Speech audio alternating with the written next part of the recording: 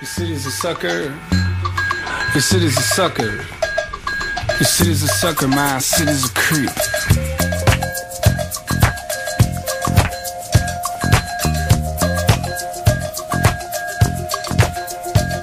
What's up, everybody? You're listening to No Coast Cinema here on WGN Plus. I'm Tom Hush. And I'm Connor Cornelius. And we are your guide to cinema here in the city of Chicago. So glad to be with you for another week of Chicago Film Talk. Connor, how you doing? I'm doing great, Tom. You know, ever since I read the first couple Harry Potter books, I've always had an obsession with, like the Tom Marvolo Riddle, Lord Voldemort twist Anagram. At the end of is that what it is? At the end of the second one? Yeah. I've been kind of obsessed with anagrams. So while I was hanging out the other day, I decided to do that with No Coast Cinema. Okay. See if there were anything that I could spell out with No Coast Cinema, and I found that you, in fact, cannot spell No Coast Cinema without a Tom and a con and then nice. And then there's also an S in there somewhere, but that's okay. But you need A Tom, a con, and nice, and that's fucking incredible. I think. Well, it's certainly serendipity. Is that serendipitous? Yeah, it's as if fate has pushed us into this comfy little studio, into this potential merchandising gold mine. Yeah. And speaking of fate, we have a fantastic guest for you today. Yeah, that is true. We got a guy that I met quite a while ago, and we talked about having him on the show, and then there was this dead zone. We went to the Stephen King Dead Zone. Well, he was off. I was off doing nothing, and he was off, being in a massive, successful Showtime series. Yep, as you do. Yeah, right. And well, that's what happens. Yeah, that's what happens when you have these great guests from the city of Chicago. Everybody's always off doing something really interesting, and we're just kind of sitting twiddling our thumbs, well, maybe we could talk about you do what you know. Again? You do what you know. Yeah, exactly. But today we welcome Mr. Mickey O'Sullivan, actor from the city of Chicago, and he is a fantastic actor. He's been in a lot of interesting stuff recently, had a few appearances in series taking place here in Chicago. He was in Chicago PD, he was in All Points Bulletin, and now he is currently in Showtime's The Chi, created by Lena Waithe, who you may know from Master of None on Netflix. Right. She writes, and she also helps star in that show as well, but this is her show called The Chi, about growing up on the south side of Chicago, and Mr. Mickey O'Sullivan is part of that program as Chef Dan. And which I'm excited to see where this goes. Yeah. What does he cook? What does Chef Dan cook? It better be Chicago food, is it, Mickey? We'll give you a chance to. Serious Chicago Asian fusion. Oh, great. Food. Yeah. Well, that's about as serious as it gets. If there's one thing I know about Chicago, it's known Asian for food. it's Asian fusion food. Well, I will say this: one of my friends has said this before, and I think it's true. Chicago's the food capital of the world. Oh yeah, if you want a heart attack, you're coming to Chicago. Exactly. Yeah. I want to come and die here. Yeah. For the food. And you can die from grease. You can die from salt. Mm-hmm. You can. Celery salt. Yeah. There's no end. Varieties to it. of salt. Well, Sport thank peppers. you. Well, thank you so much for coming on the show, Mickey. We really appreciate Absolutely. It's been a year, Something it's like that. Veterans Day or Memorial Day or one of those two. I always get them confused. Terrible. it. Yeah, it was right. 3:00 in the morning. Yeah, that's when I work best. Yes, on I want to say Memorial Day, and we were in this exact studio, in fact, and I was sitting behind the producer booth and listening to you guys talk, and it was just you were commanding the room. Oh, as, no. You were At just 3 a.m. At 3 a.m. No It easy was- feat. No, exactly. And Like it I said, was that's when I work best. bingo. So let's jump into it. You are born in New York City, but raised here in Chicago. Totally, yeah. So born in New York City with my mom and my dad both had my brother out there about a year and some change before that. And then they split up when I was 2.5, but I had just enough time to work on a soap opera out there as a baby, in a diaper, My brother got recommended to do commercials and stuff. And so he went to this audition and for As the World Turns. And he started crying as soon as he went up on the stage. And so my mom went to go, grab him and take care of him. And I, disappeared in my little diaper and walked up on the stage. And I don't know if the casting directors or producers were just, exhausted, tired. But I was, super happy there. And they're like, yeah, that kid, that's great, cool. That's all it is, yeah. Works for me. I like the way he has a certain something about him. That's a good certain baby. Dry-eyedness about him on the stage. I can't hear him. It's great. Yeah. So you appeared in a season of As the World Turns. What was your character? I was Baby Adam. And That was the name of the character? That was the name of the character. I've been trying, like, if anybody out there has access to, like, records of my name. I have no idea what my name was back then, like my stage name or whatever. So I've been looking all over for, like, you know, a season. I know my dad had it, but I think he lost it. You know, typical dad stuff. You know? Taped over it with the Bears game. Yeah, so it's stupid. That he would never watch, you know. And so I did that, and then my parents split up, and thank God for everybody. You know, like, some people just are better people opposites, you know, like when they're not together. And so my mom came back to Chicago to live with her family. Her family is from Chicago. And grew up here, you know, playing hockey and getting in trouble, and then trying not to get in trouble, and then finding theater, and been everywhere since. Like, New York, LA, Minnesota, New Jersey. I've been all over the place, and Chicago's the only place that you can sit down and smile knowing that you're about to get a heart attack at your plate. Well, I mean, with despite being born in New York City, I mean, Chicago's your home. Yeah. I mean, really, No you were doubt. raised here. Yeah. Tell us about growing up in Chicago. What's, you know, some people, for Connor and I, we're from the suburbs, and granted, we know a little bit about the Chicago experience, but it's always from the outside looking in. So tell us about growing up here. I'm a little bit closer. So I grew up for the early parts near Midway Airport, like Harlem and Archer. It's right by, like, the Fleetwood roller rink, one of the few roller rinks still commanding some presence in the town. Still? Yeah. Oh, great. Yeah. It's still up and rolling. So I'm dying to get back there and put on some roller skates and fall Show on my 'em ass, what you for. know? I went to St. Daniel the Prophet down there, and I remember, like, thinking that public school kids were, like, troublemakers, and, like, we had all these stories. Like, we'd walk past the school and be like, I heard Tommy got stabbed last week. Oh, you my know? God. But then, like, my brother, we had, you know, a little bit of a tiff with the Catholic Church, as most people do. Yeah. And I was crying one day as a baby, and so my mom went to go take me from the center, you know, procession or whatever, into the crying room. They actually have a crying room. Oh, Like, yeah. that's how you know your church is not doing so well, or, you know, really including one of the two, maybe both. She went to go bring me back there, and the priest started making this, like, this comment about how, like, you choose to walk away from the church, and you choose, and, like, all of this awful stuff. My mom's, like, single mom, busting her ass 24/7, you know, just trying to give us a good life. And I remember at that point, like, she stopped being, you know, a member of that church. And, like, soon after, you know, we moved to Oak Lawn, Illinois, and we never really looked back, you know, like, you can find faith in whatever ways you want to, but we never really looked back onto that side of things. But we still had my grandfather over near that area, and we grew up in an area where it was, like, kind of in the city. Like, going back there as a kid making trouble, I remember getting jumped down there. And, you know, and, like, we're talking about the bad things here, but, like, there was so many great things. Like, there was Valley Forge Park over there, and, like, we were always running around. I just remember the other day I ran away from home when I was a kid. You remember doing that? Oh, yeah. I never got very far. Yeah, you never get far. Like, where'd you go? Because even though you've been down every road Yeah. in your hometown, all of a sudden you completely forget where you are. So you mentioned growing up in Chicago, getting into trouble. Yeah, totally. I mean, what was acting your saving grace, or were you just going to be... That was a long game, saving grace. Yeah? Yeah. So, like... What drove you into the arms of the acting community? So I played hockey, and that was to get out of, like, I was hanging out with some people who were, you know, stealing bikes, getting into fights, stealing shit. Somebody stole something from my house, from my brother, one of my friends, and that was, like, the end. Sure. You know, my mom and my brother both sat me down. They're like, what are you doing? You know, you're better than this. And so my mom was like, what can I do?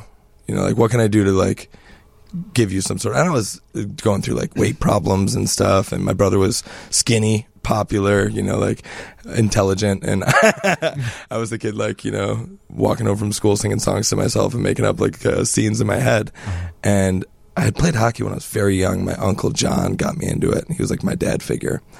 And I was like, I know we can't afford it, so I can't ask. And I was like, but I want to play hockey. And so she was like, well, if you can work really hard at this and get a college scholarship, like that's a totally worthy investment.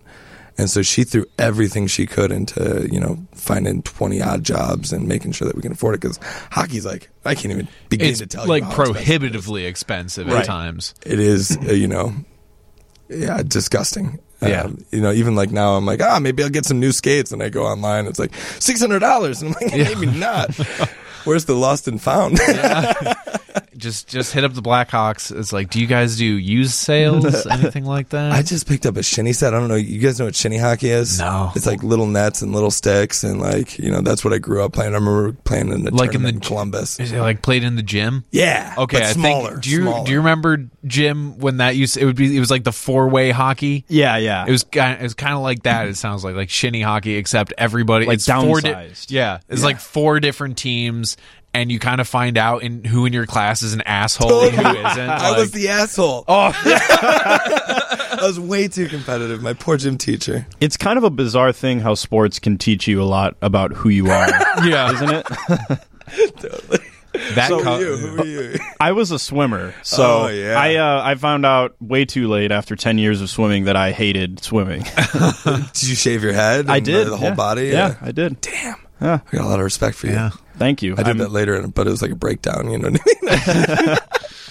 That was more of a what does it all mean sort of shave. Yeah, it wasn't Britney Spears, Hey man, if Whatever if Britney works. Spears can get through 2007, Hell yeah. I think we can get through anything. Hell yeah. That's true.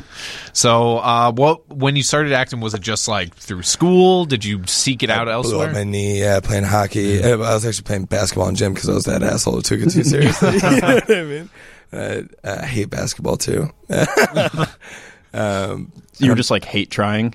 I was like, I don't know. Like I was in gym class and I felt like I needed to keep my conditioning up, right? Like that was my only chance during the day. Sure. I remember like foregoing study hall to go in the gym and just sit on a bike for like 2 hours because I played hockey so late. Most of those guys were playing since they were 2 or 3. Mm-hmm. A good friend of mine is playing in the Olympics right now. Go Kendall Coyne. She's on the U.S. women's team, and they've been playing since they were super young. And my thought was, I just need to be in better shape, try harder. And, it wasn't easy for me to play hockey. It wasn't something that came naturally to me. And so when I got injured, I just started getting in trouble again. I was sitting around, I was smoking a lot of pot and, playing a lot of Mario. I had like a revelation playing Mario. I took shrooms in high school, which was actually a great experience. But I was playing Mario and God was talking to me through Mario. It was great, right?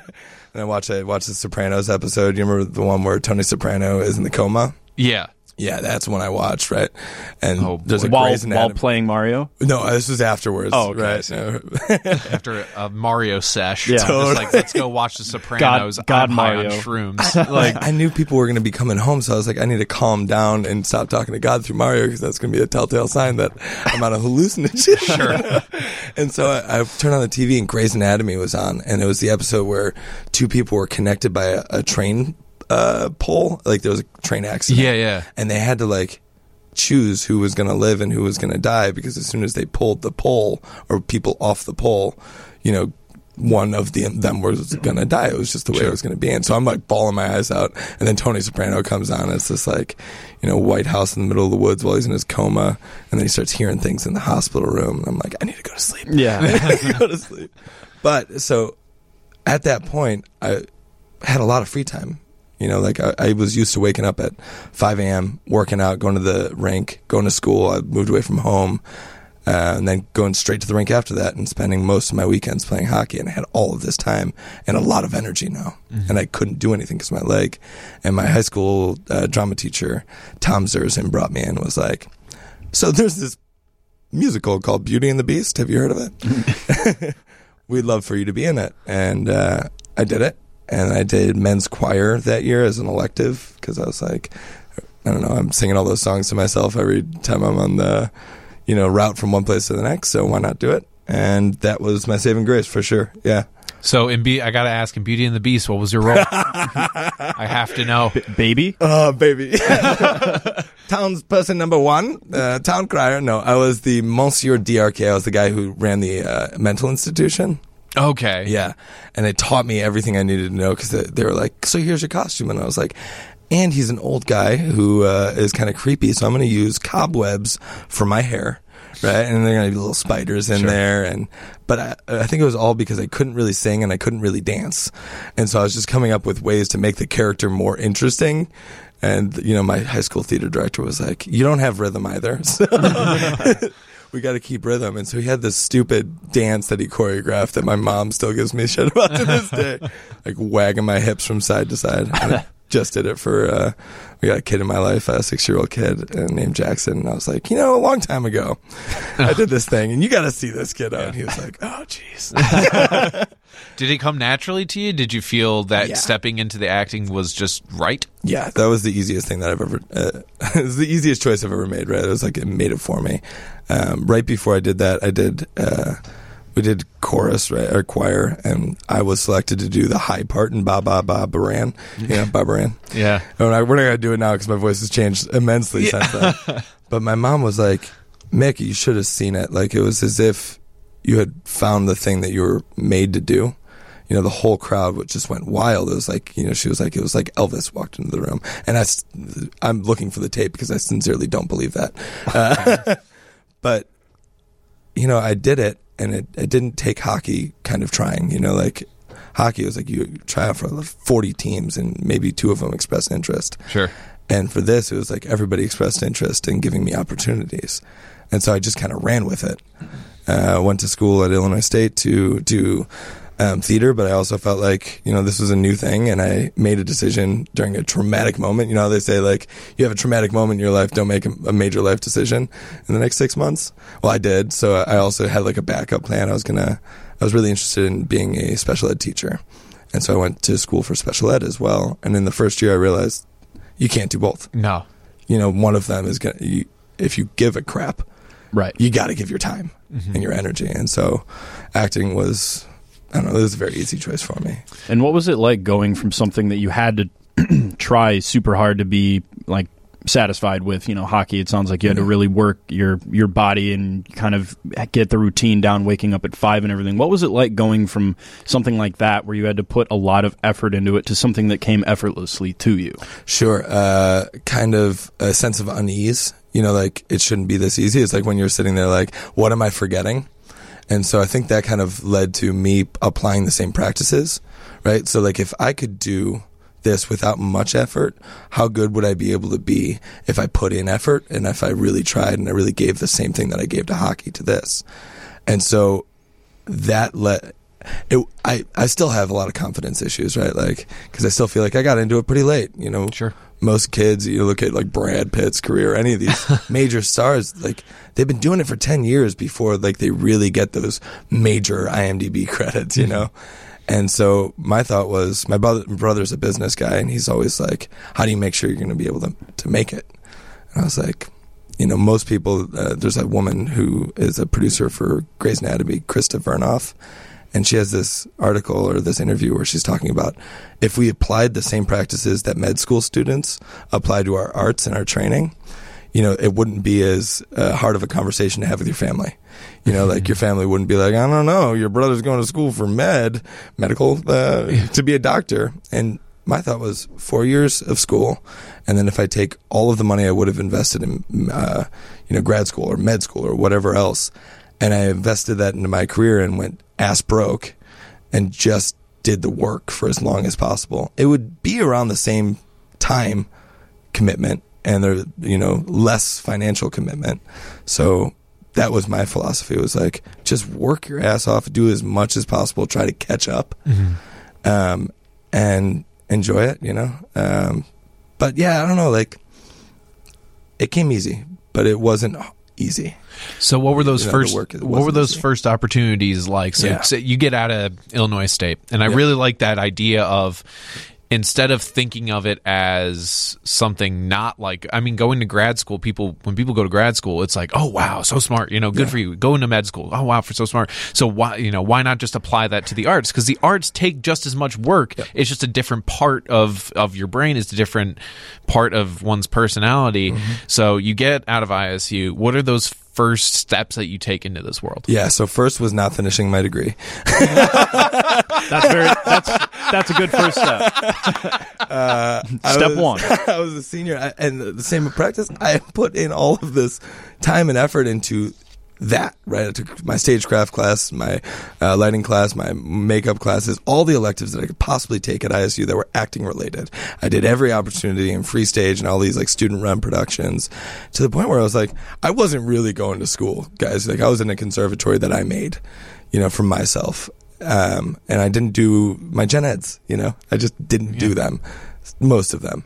And when I started to try to do them my senior year, I was behind. There's like you had to take 3 more years worth of prerequisites just to graduate. And I was like, well, that's not going to happen. And I was in a relationship at the time, and it kind of ended on a sour note. And I was sitting in my room with my buddy, and we were drinking rum. It was like really stereotypically depressing. You know what I mean? And we were watching Slings and Arrows. Have you guys ever seen that show? Yes. And it was the first time I had seen it, and I saw the guy that was dating my ex-girlfriend sword fighting in the little alleyway right outside, and I was like, I got to get out of here, or something bad is going to happen, So I called my dad, who I hadn't, my dad and I, we got along, but we didn't have the same passions. My brother loved golf, loved Irish history, loved hurling, all this stuff. And I was like, a kid who brought a skateboard to a farm town in Ireland when he was growing up, like a total jerk. Come on. Yeah, no, I mean, it was great. It taught me a lesson about how to hit the pavement, Yeah. Hard. Yeah. Oh, man. Only way to don't skateboard on gravel. I can see that. I've got my mom's side of the family is Irish Italian, so I can just picture you in like, I don't know, just the middle of like, do you know where in Ireland? Yeah, it's a little town called Newmarket, Cork. Oh, in Cork. Yeah. Okay, my side of the family is from Mayo. Oh yeah, and it's like and they're all serious country bumpkins. Like I love them. They're amazing. Some of the best people I've ever met in the world. But it's like how do you get into town if the car's not there? You ride the donkey. Yeah, or you wait on the side of the road for a tractor to go by. And you're like, hello there, young fella. I don't know. What you up to? Yeah, you're grand all day. How about the crack? How's the crack? Good. It's good. Thank you. My godfather, Uncle Tony, he took me to a cattle auction when I was a kid. Mm-hmm. And you think Irish people talk fast. And then you go to a cattle auction in Ireland, and it's like, how does anybody understand what's for sale, how much, who this guy is? Yeah. Like, it was exhilarating and terrifying at the same time. At the end of the day, someone just walks away with the cow. No one knows if it's been paid for. It's just Bessie's just going to a new home. Yeah. Who knows if it's going to be a good home either. Well, I hope so for Bessie. Yeah, for Bessie's sake. It's the first time I had unfiltered cream out there. Oh, really? Oh, yeah. So you had unfiltered cream and you rode skateboards on gravel. Gravel hill, yeah. And you collected a decent amount of scars, I'm assuming, for that. Yeah. Emotional scars, mainly. Yeah. But you were saying you talked to your dad. Yeah, so I called my dad and I was like, hey, here's the situation. I've always wanted to go to New York to be an actor. I feel like that's the place where you go to figure out if you can make it. And we don't really know each other really well. Like, really well. We spent a lot of time together on vacations and going out there, but I'd love to come out there. Do I have a place to stay? And he was like, yep. So I booked a train ticket, as you do, because that's the only way to travel, in my opinion. You meet some really interesting people. There's riding the rails. Stay on the ground. People take the train for a reason. It's usually because they either can't afford to drive out or they are not allowed on planes. Oh, wow. Or they have anxiety, or they have this, or they have that. They want to play guitar like I did on the way out there, whatever it is. You're going through your moment.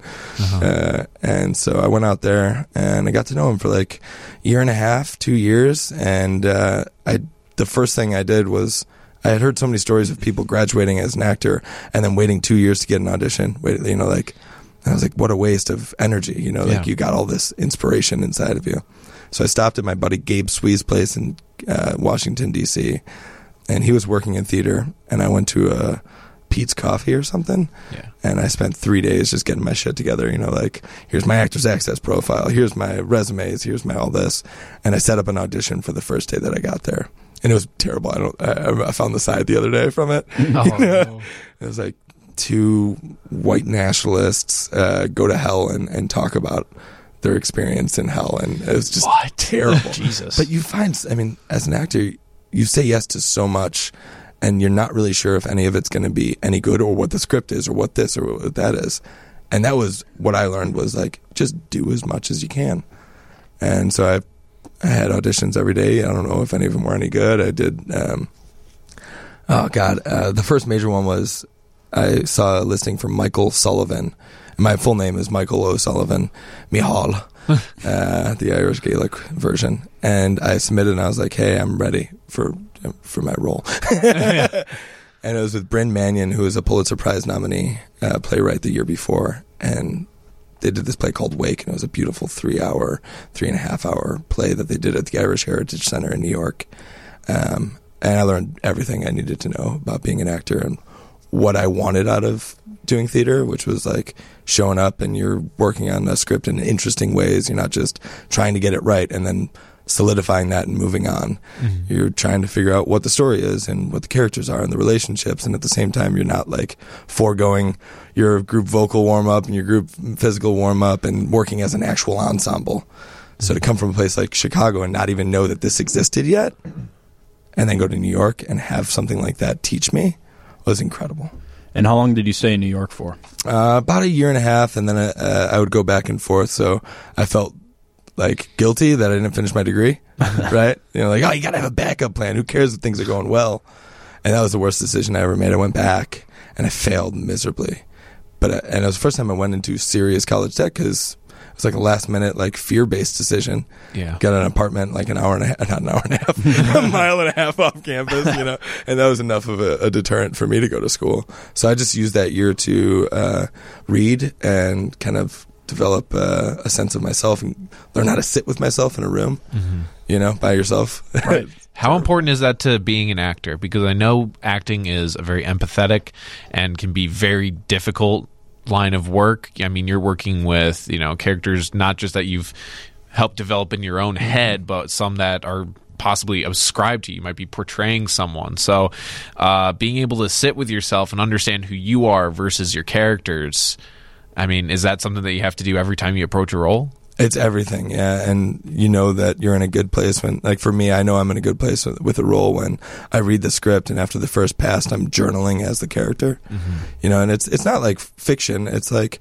this is how I relate to it, but I'm writing in that first person, and I'm understanding what it must have been like pre this scene to walk into that situation. And I think for me, that's how you personally bring anything to a role. That's what makes you different than you, and then you, and none of it's better or worse than the other person, but some of it's more personal and relatable and honest and vulnerable. And when you get to do that, when, the stars align, and, it's not always perfect either. No. You show up on set and you don't know what the hell you're doing sometimes. Yeah. And sometimes great work comes out of that. Mm-hmm. So I don't necessarily know if I have a foolproof strategy on how to work yet, but hopefully one day. Well, it's as you said, it's a very natural process for you. It's not something that you necessarily were taught. You came into it and you kind of honed the craft. Totally. In school, they teach you like all of the theories, and you use bits and pieces of it. I remember auditioning for Michael Howard Studios in New York because I didn't trust myself enough as an actor. Mm-hmm. Okay. And this guy who used to work with like the group theater back in the day, all the stuff you read about, Michael Howard, and it wasn't an audition. It was like you went into his office and you talked with him for an hour. And at the end of it, I could tell like I wasn't ready for this class. No. It's all Broadway stars coming in and working on Chekhov on their nights off. Oh, of course. It was beautiful. And I left, and as I was leaving, I was like, "Have you heard this book? It's called The Actor and the Target by Declan Donnellan. I'm reading it right now, and I don't understand it. I don't really understand it." He was like, "I haven't read it." And I will read it. And everybody says that. Everybody says, we'll get coffee. I'll read that. Right. Yeah. And I'll be the first to tell you I won't. But he called me at 11:30 at night that night and was like, "Look, Mickey, I think, I don't know if you're ready for the class, but I read the book." And I'm like, yeah. Wow. That night. Yeah, that night. He read the whole thing. Yeah, and the time that it took me to, get depressed, take a train back to my dad's place, he called me and I was about to go to sleep. He was like, you can come to the class if you want. And the first day it was this guy on Broadway. I was in the bathroom washing my hands and he was taking a crap, I think. But he was singing, and he was singing a song that I saw the night before. It was from Next to Normal on Broadway. And I was like, that's who I'm in class with. And the way that they took their art very seriously. I remember a note was like, you're acting vertically and not horizontally, meaning that they were doing an animal exercise and she went to go to the zoo and study a bird, and she moved her arm and her eyebrows. And he's like, what about your toes? You move anything in your whole body kind of, if you're, releasing tension or whatever, if you're comfortable and relaxed, your whole body's involved in movement or in emotion or whatever. And he's like, you gotta act vertically and not horizontally. So, if you cry, if you laugh or whatever, your whole body is involved in that. And to restrict that is to restrict, an honest experience being captured.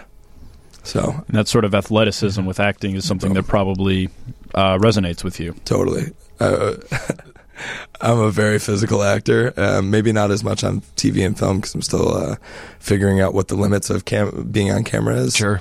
But if you go see any of my plays, it kind of looks like I'm a maniac. I just did a play 2 years ago called DOA. It was noir.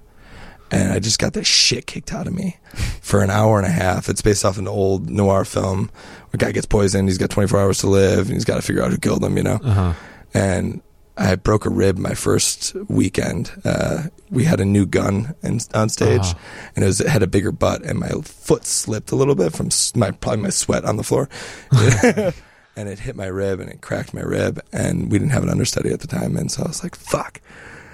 So I'll take a lot of Bayer back and forth and finish out the run. Wolf that down. But I sweat. If I'm not sweating at the end of the run, I don't feel like I've given everything. Wow. So I have it sounds like you have certainly passionate, but it sounds like your background is mostly in theater. Yeah, that's where I started for sure. What is it like transitioning from theater? It sounds like you also still do it a decent amount, but what is it like being on camera? What's the difference? Intimacy, I think. Who knows, in 2 years I could come back in here and be like, guys, it was all wrong. TV is where it is at. And that's, people, if you're an actor, a young actor, you're probably Googling how to act, and there's so much misinformation out there. And so I do say that with a disclaimer that whatever I say about, how I feel about the camera work or whatever is not always set in stone. Take it with a grain of salt. Right. But intimacy is definitely number one. If you're able to be relaxed and have a conversation and really be personal about it, and the prep is different, right? You show up on the day and you got to do it. You don't get your rehearsal for 3 weeks. You don't get to talk about it for an hour and a half. You got to bring something special, not only to your audition, but then you bring whatever you did in that audition that got you that job onto set, and you don't get your director conversation for an hour and a half beforehand. You just got to bring it. Mm-hmm. And you also are forced to make relationship faster. In rehearsal, first 2 weeks of theater rehearsal, you're getting to know one another and they become your family. Mm-hmm. And for something like The Chi, it was I'm working in a kitchen, and I don't know if you guys have ever worked in a kitchen. I certainly have. For better or worse, you become family real fast. You get nicknames, and people where you stand in the kitchen real fast. 100%. And you got to bring that the day one. There has to be that initially. So there's no time to be standoffish and insecure. It's let's work together. Let's be a family today.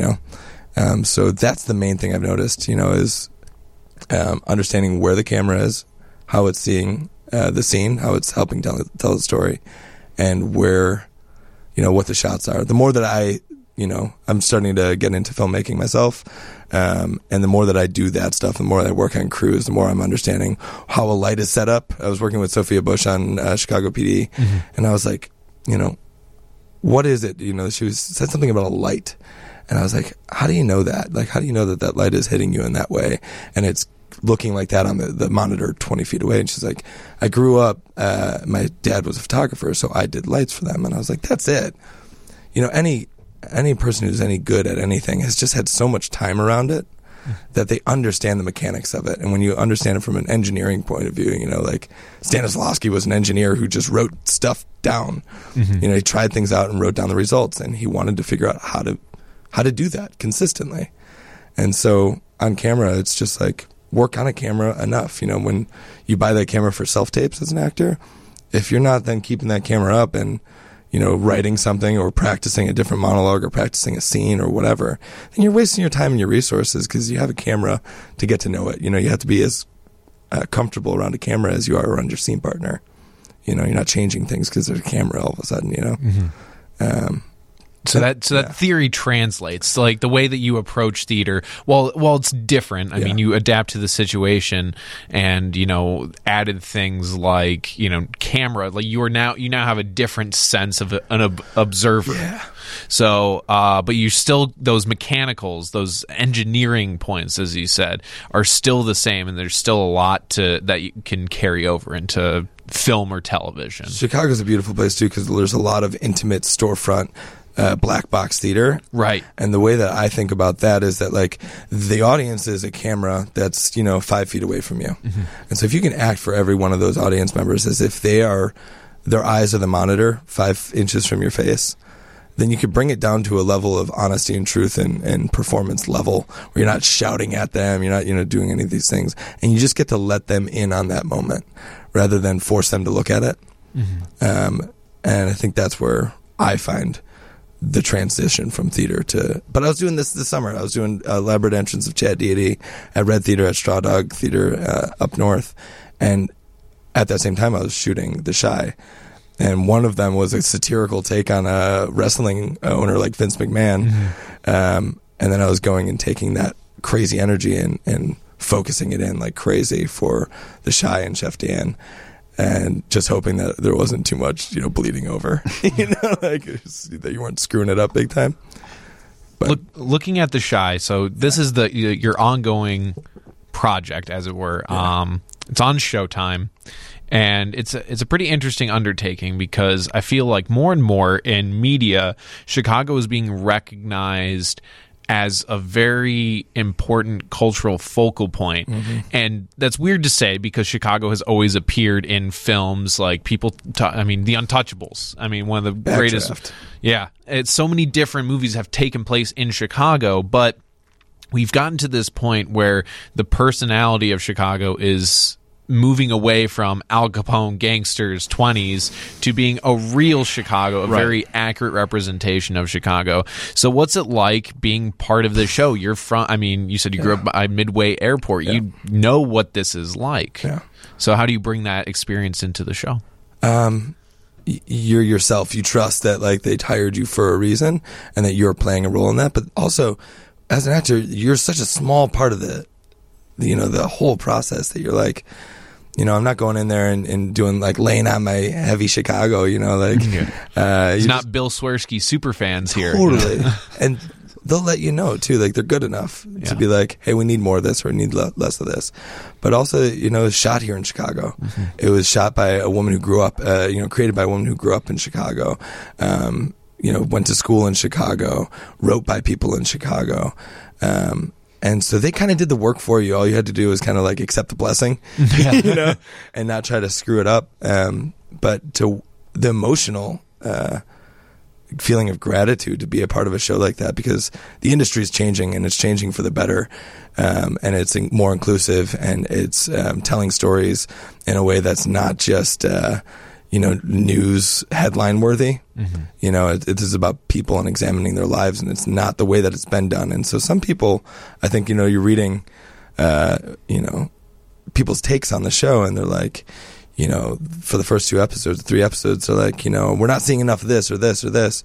But Lena is such an incredible creator that she's setting things up so that she can tell honest, authentic stories. And in the pilot, I just keep talking about this with friends. There's the Save the Cat? Yeah. Right? You do something redeemable in the first 2 seconds of, your show or whatever, and everybody loves your character. It's protagonist. Everybody gets it. And there's a huge spoiler for somebody who hasn't seen The Chi, so close your ears. Yeah. Turning my mic off.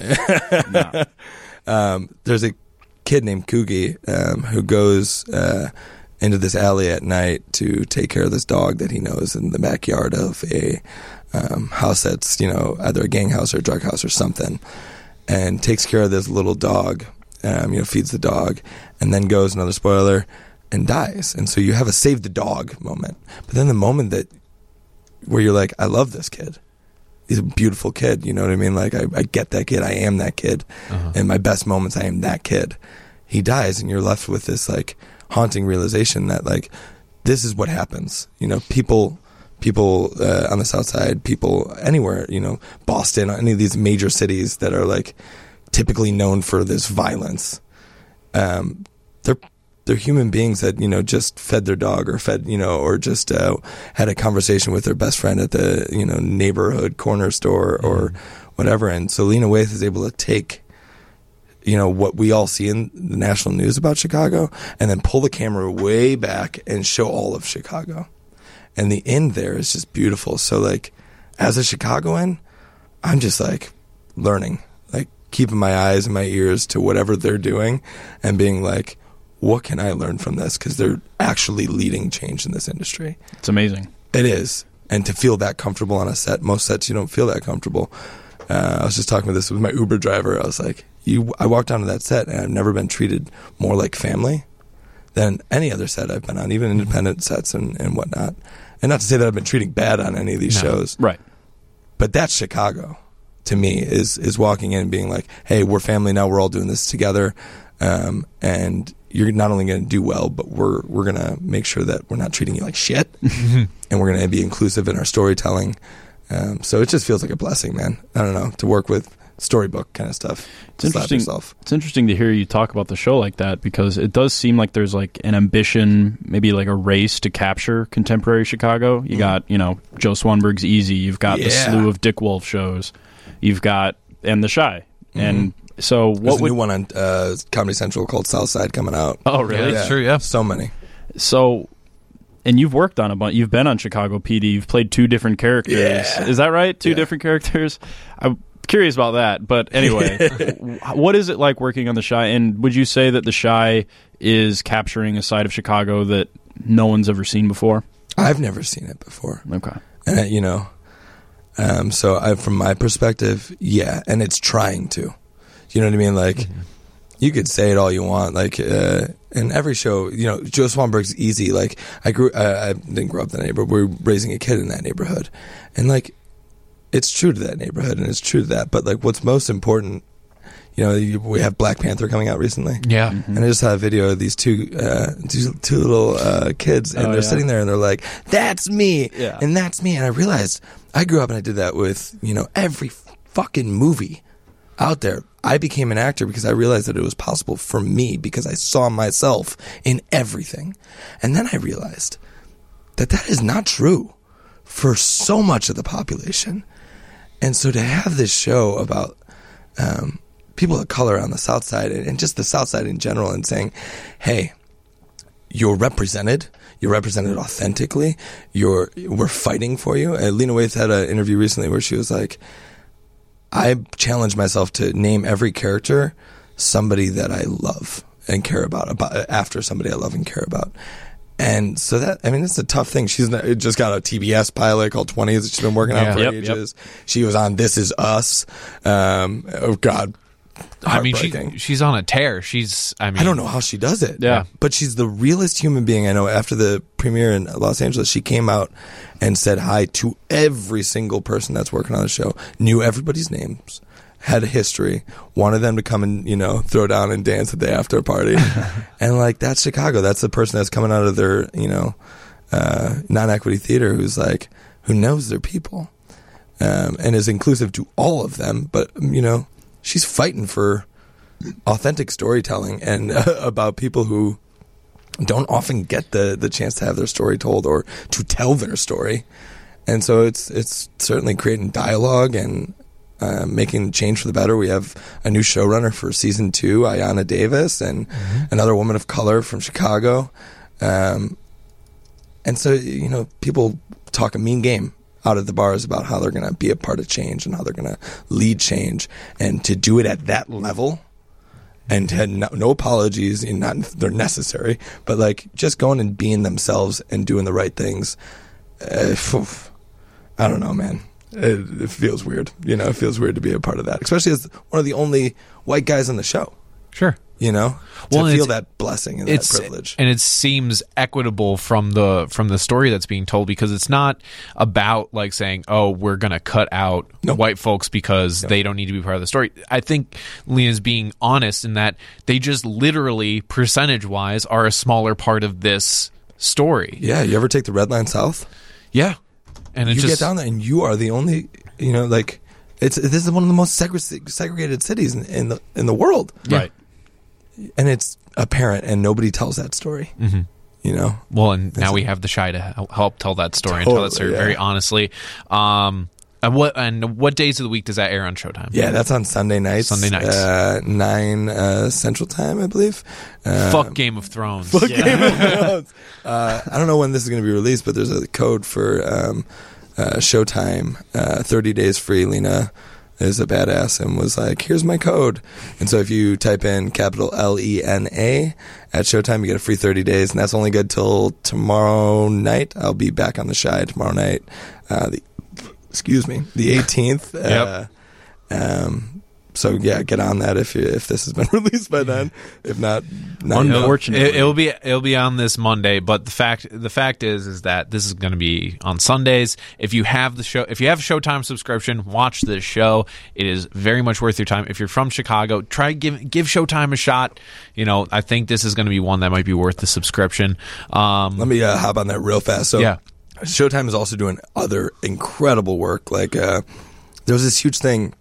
Have you guys seen the show SMILF or SMILF? Whatever you want to call it. No. I recognize the lead actor, Frankie Shaw. Yeah, Frankie Shaw. Frankie Shaw is not only the lead actor; she's the creator, the writer, the showrunner, and was the director of the pilot. And she's like a perfect example of a hardworking genius of an actor.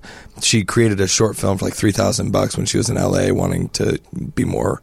See herself more in roles, and it got picked up by Showtime, and Showtime's so awesome about being like, how are we going to help you tell your story? How are we going to help out? And recently, the governor or the mayor of Boston was like, "This is a smotch on on Boston." She's like, "Hold on, every." Movie about Boston is about the mob, about the Irish mob, about Departed. Yeah, and it's like gun violence, and she's like, you don't like my show because you think it's single mother I like to fuck. And it's like, no. This is about a single mother living in Boston who's trying her best to give her kid a good life, to give herself a good life, and to go through it. Rosie O'Donnell's amazing on this show. Yeah. And it's a great show. And I think, Chicago's the same way. It's like, why do we want our city to be represented in an inauthentically violent way? Why? Yeah. Yeah, it certainly doesn't help. The nation has a pretty poor perception of Chicago. Yeah. Outside looking in. Well, it's especially to bring in the recent horrible shooting in Florida. A lot of people, the gun violence thing gets brought into the conversation, gun control, and people always point to Chicago. They're like, they have some of the strictest gun laws in the country. It doesn't stop anything. And I'm just like, I don't know. I'm pretty sure it stops a lot more than you would think. And also there is this national perception of Chirac, which, it's a term with a lot of history, but I think it's been co-opted by a lot of people. And I don't mean to be a dickhead here, but like a lot of people in the white suburbs that want to believe that Naperville is the safest fucking place on earth. And, and it really discounts these beautiful stories, these beautiful human stories that are happening every single day in Chicago that, people just want to tell. And that maybe if you pay attention and you take a moment to see these people not as folks living in a perceived war zone, but folks living in a city, just getting by, going to the same places of work that you are, right, exactly, like hanging out with their neighbors the same way that you are, who have had a crush on a girl across the street, whatever it is, like we're just telling human stories, and to be non-inclusive in that is a detriment to, like stories about people of color told by people of color sell. Period. Yeah. Even from a cynical business perspective, right. Exactly. Black Panther is going to be like $1 billion. I work at a movie theater, and last night I was working, Black Panther premiere Friday. Yep. oh my God, the amount of joy and the amount of fun that people were having, and the amount of great business it brought in. I work at a non-chain, totally independent, 4-screen, tiny little theater, and it helped us out immensely because it spoke to our audience. Our audience is largely African American, so. How great is it that they can now come to the movies and not feel like they're being, suppressed in some sort of way? They can celebrate and watch this great movie. And that's where it's at too. Like as a theater actor, is when you're doing a show where the audience is excited and celebrating something there. Like I did the Elaborate Entrance of Chad Deity, which is very. It's about a Puerto Rican wrestler who is just kind of being oppressed by a white system. And doing that show for either at least a little bit of a woke audience was like, oh my God, you're alive. Thank God you're fucking alive. The audience is alive. Because you go and do theater and people are like hushing each other and shushing each other, and it's like, no, I want you to boo and hiss and cheer and cry and if some guy answers his phone, be like, can you turn it off? Yeah. And like, I think that we're pushing that celebration now and saying like, you should celebrate the stories that are up here, or at least have a reaction to them. Yeah, there's nothing wrong if there's a comedic moment, or if there's like a shock and all that sort of thing. Like if something funny happens in a movie or a play, like laugh, man. Right. Enjoy it. Unless you really didn't think it was that funny, then don't laugh. It's totally fine. As a community, when you get into that theater, like you have all chosen to see that movie together. Like you have that in common. Right. You chose to spend and it's become increasingly more expensive, you have to sneak into movies now. Yeah. And you got to sneak in your own food as well. Yeah. Well, I mean, that's all changing too. And thank God the disruption of, Movie Pass but they're just learning from the things that we're doing anyways. When I was growing up, you'd go see one movie and then you'd go see 4 other ones. Yeah. And that was when it was $5.50. Yeah. And now it's, $13. What? I think River East down the street, that's got to be at least $13, $50, $14. You can also treat yourself and spend $35 at the AMC Dine-In. Yeah. Yeah, absolutely. I just took my mom there and I was like, can I talk to the manager real fast? Yeah. What the fuck do you think you're doing here? Listen, man, I work fucking hourly. Don't fuck with me. Well, and like, I think that conversation does have to happen of like, hey, look, I want to be here. I want to come see your movies. I want to tweet about it. I want to, and I want to be able to help a cinema house. So what's going on that like an actor that you guys are kind of profiting off of, any actor or filmmaker or creative person comes to see a movie, and that's an expense for them, sure. But you're not inviting us to come see. You're not sitting there saying like, you are a part of our success. Why don't you come in here on a discount? Like we don't have much of a discount other than on like Tuesdays through the Union Plus, and thank God for Union Plus and all. But like, Movie Pass did it. They worked out a deal. Really? I mean, they kind of worked out a deal, right? Like you pay $9.95 a month or whatever. Oh, I see. And it's getting complicated, no doubt. Yeah. But like, because what are they doing? How are they making money off of it? Right. Maybe Movie Pass is like a mattress store. It's just a money laundering service. those bastards. Oh no. I have to ask, as an actor, we're in this point of a whole new media revolution. I feel like the last time that media got this, strung up with something, it was when we went from film to digital.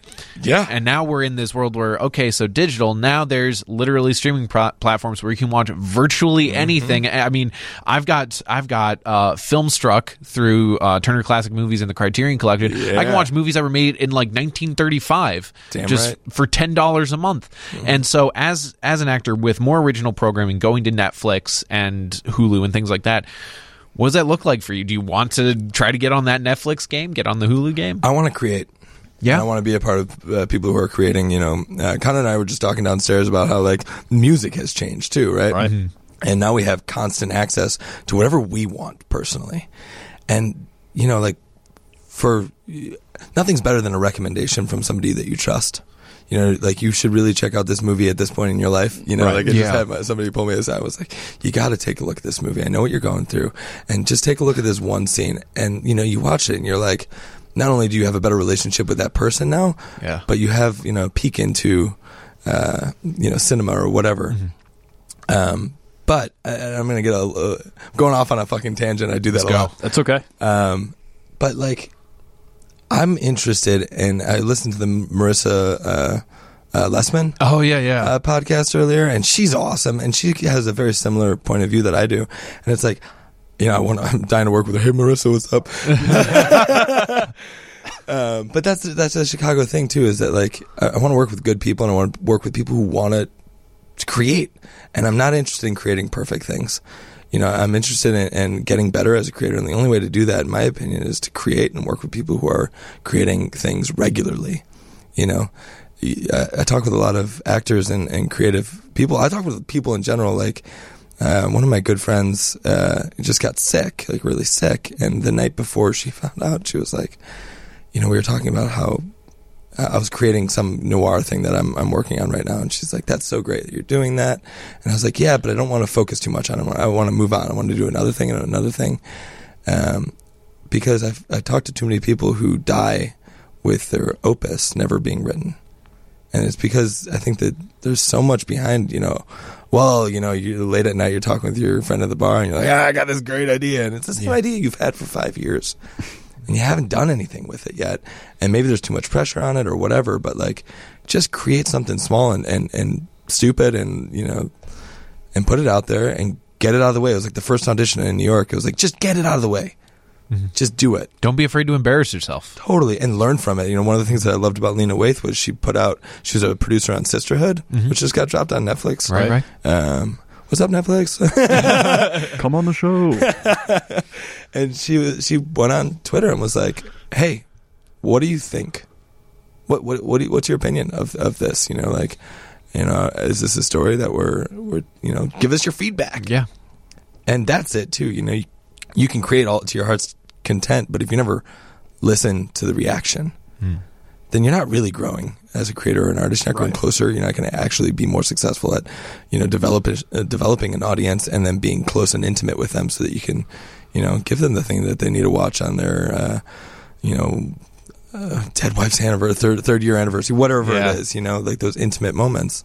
And so, I want to be a part of that. I want to, this was something I talked about during the Great Recession, right? Is that like, we're about to go through a period that hasn't happened since the Great Depression. And the way that we attached ourselves to film, silent film, and it was a revolution. People went to stories so that they can leave their story behind and they can see themselves up there and they can find hope and find whatever. And that's what we're doing it now. I forget what company just invested like $200 million or $1 billion into short form content. And you could be a businessman about that and be like, I want to, be a part of that profit scheme. Yeah. Right. Or you could just say like, you're giving us permission to create. I think about all these like awesome web series. I just met Sam Bailey. Do you guys know Sam Bailey? Sam Bailey. We haven't gotten to meet them, unfortunately, but I know Brown Girls. Yeah. Just picked up by HBO. Yeah. Right. From Open TV. Yeah, Open TV. I've gotten to we've talked to Amar Christian. Yeah. Talked to the folks from Afternoon Snatch on their OTV, but yeah. Bobby and Isa, they did the CISO thing through NBC. Yep. It's all there. Right? It's like, I'm looking at my phone right now. I'm like, I could show you, 25 things. When I was in college, I loved Derek Comedy. Do you guys remember Derek Comedy? Of course. What's his, collegehumor.com. Derek Comedy is why can't Childish Gambino? It's Donald Glover. Yeah. And what's her name from Kimmy Schmidt. Oh yeah, she was the blowjob girl. Oh yeah, she the sandpaper. Hell yeah, I'm gonna make it so dry for you. Like, she was so funny, But that was a great. Go back and look at those videos, and they're not perfect. They're not, but they're funny, they're authentic, and they kept doing them. Mm-hmm. And it did, you can reverse engineer it and say, like, and that's how they got to that level. Or you could just say, like, they just wanted to create, they weren't too worried about it. I'm currently working on developing a content generation team, a think tank for content, but people who aren't just the thinkers, who, are multi-hyphenates who can also then put those into practice and turn them around in one day. Do and make, and we're not talking about like a crazy pre-production. We're talking about sitting around on Monday morning, and by Monday at 11:30, 5 ideas are on the table, and you've got 5 hours to do them. Just do them. Yeah, do them and put them out there. solve problems with content. Sure, whatever be a part of a conversation. Every morning, there's things that are trending on Twitter. Like if you're not creating based off of that, you're losing like a really important, generation, inspiration generation, opportunity. Thank you. Yeah. Do you ever fear you're doing too much? No, I'm not doing enough. I was talking with my friend. Right now, I'm actually doing less than what I was doing right when I first started out, because these projects, like you have an availability now, and you can't do certain things. But like I'm always, I'm working on a short film coming up on the 5th of March. I am working on a feature film that's going to shoot on the 12th through the 30th of next month, and I'm going away for that whole time to shoot. I'm doing whatever I can to keep working because I have the time. And I specifically made a decision a while back. I lived in my Jeep, right? Like I ate tuna and quinoa because that was the only thing I could afford. And I was like, I'm going to do this. I don't, I've gotten fired from way too many jobs to then at this point be like, whatever is going to come my way, no, I'm going to get out there and hustle. And I'm going to keep creating on my own. I'm working on a noir series, like I said. And I want to write, and I want to direct, and I want to produce. And what's his name? He's the guy who does everything. He's at 25 Degrees from different places. James Franco. Okay. Yeah. Right. And there's something that I like about that is that why not do everything? Right. Why not? Multi-hyphenate. You don't have to be. You got to. You don't have to be good at it, and you'll only get better if you do more. But to have an interest in those things is only going to make you a better actor, in my opinion. If you know how a director's brain works and what pre-production means to them, then you're going to be golden, and you're going to meet more people and learn from their stories, and so on and so forth.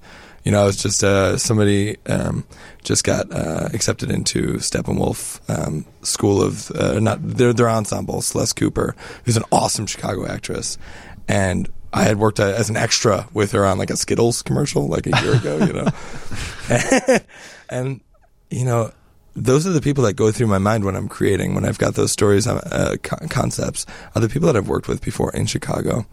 And I don't know that I have the time right now to be block everything else out. We're going to shoot this one thing. But I've become aware of the fact that it's possible to shoot it in one day and get it done and not have it look like total crap, and to be able to leave it behind almost like an improviser leaves a scene behind. You don't think about it for 50 hours after that scene. You let it go. It was precious at the moment. It's not precious anymore. It's your baby. You toss it to the side. Yeah. Take care of my baby. Kill your darlings. Yeah, right? Totally. All right, Mickey, thank you so much. No, that was great. That was great. You're a wealth of stories, a wealth of information, a wealth of, just thought on not just the process of acting, but the process of being a creative person. And we really appreciate you coming on the show. Again, you can catch Mickey on The Chi. That's on Showtime Sundays. And you said it's picked up for your season 2? Season 2. All right, picked up for season 2. Season 1 is currently ongoing, but you've got plenty more great Mickey O'Sullivan and so many more coming your way. Thank you so much again, Mickey. Let us know anytime you want to come back. Thank you guys. Thank you, Chicago. And come on, Blackhawks. Let's go. Come on. Go. Let's go. Says the guy in the Oilers hat. Oh, that's a story. Hold on. I wore this hat because my brother, I stole a lot of clothes from him. I got to justify this. I'm in a Blackhawks commercial here. So. Yeah, go for it. We'll just do a slow fade out. Yeah, right. Blah, blah, blah. My brother, I stole all of his clothes as a kid, and I stretched him out, and I bought this Edmonton Oiler hat for him because he's a trader. And then I realized that it's not fair unless I actually wear the hat for a while and stretch it out and wear it in so that he knows when he wears it that it's actually my gift to him. You should charge him a vintage cost because it's worn. It's like a worn hat. Yeah, now you got to buy me beer for a month, dude. All right, this is No Coast Cinema here on WGN Plus. We are your guide to cinema here in the city of Chicago. I'm Tom Hush. And I'm Connor Cornelius. And we will see you all next week.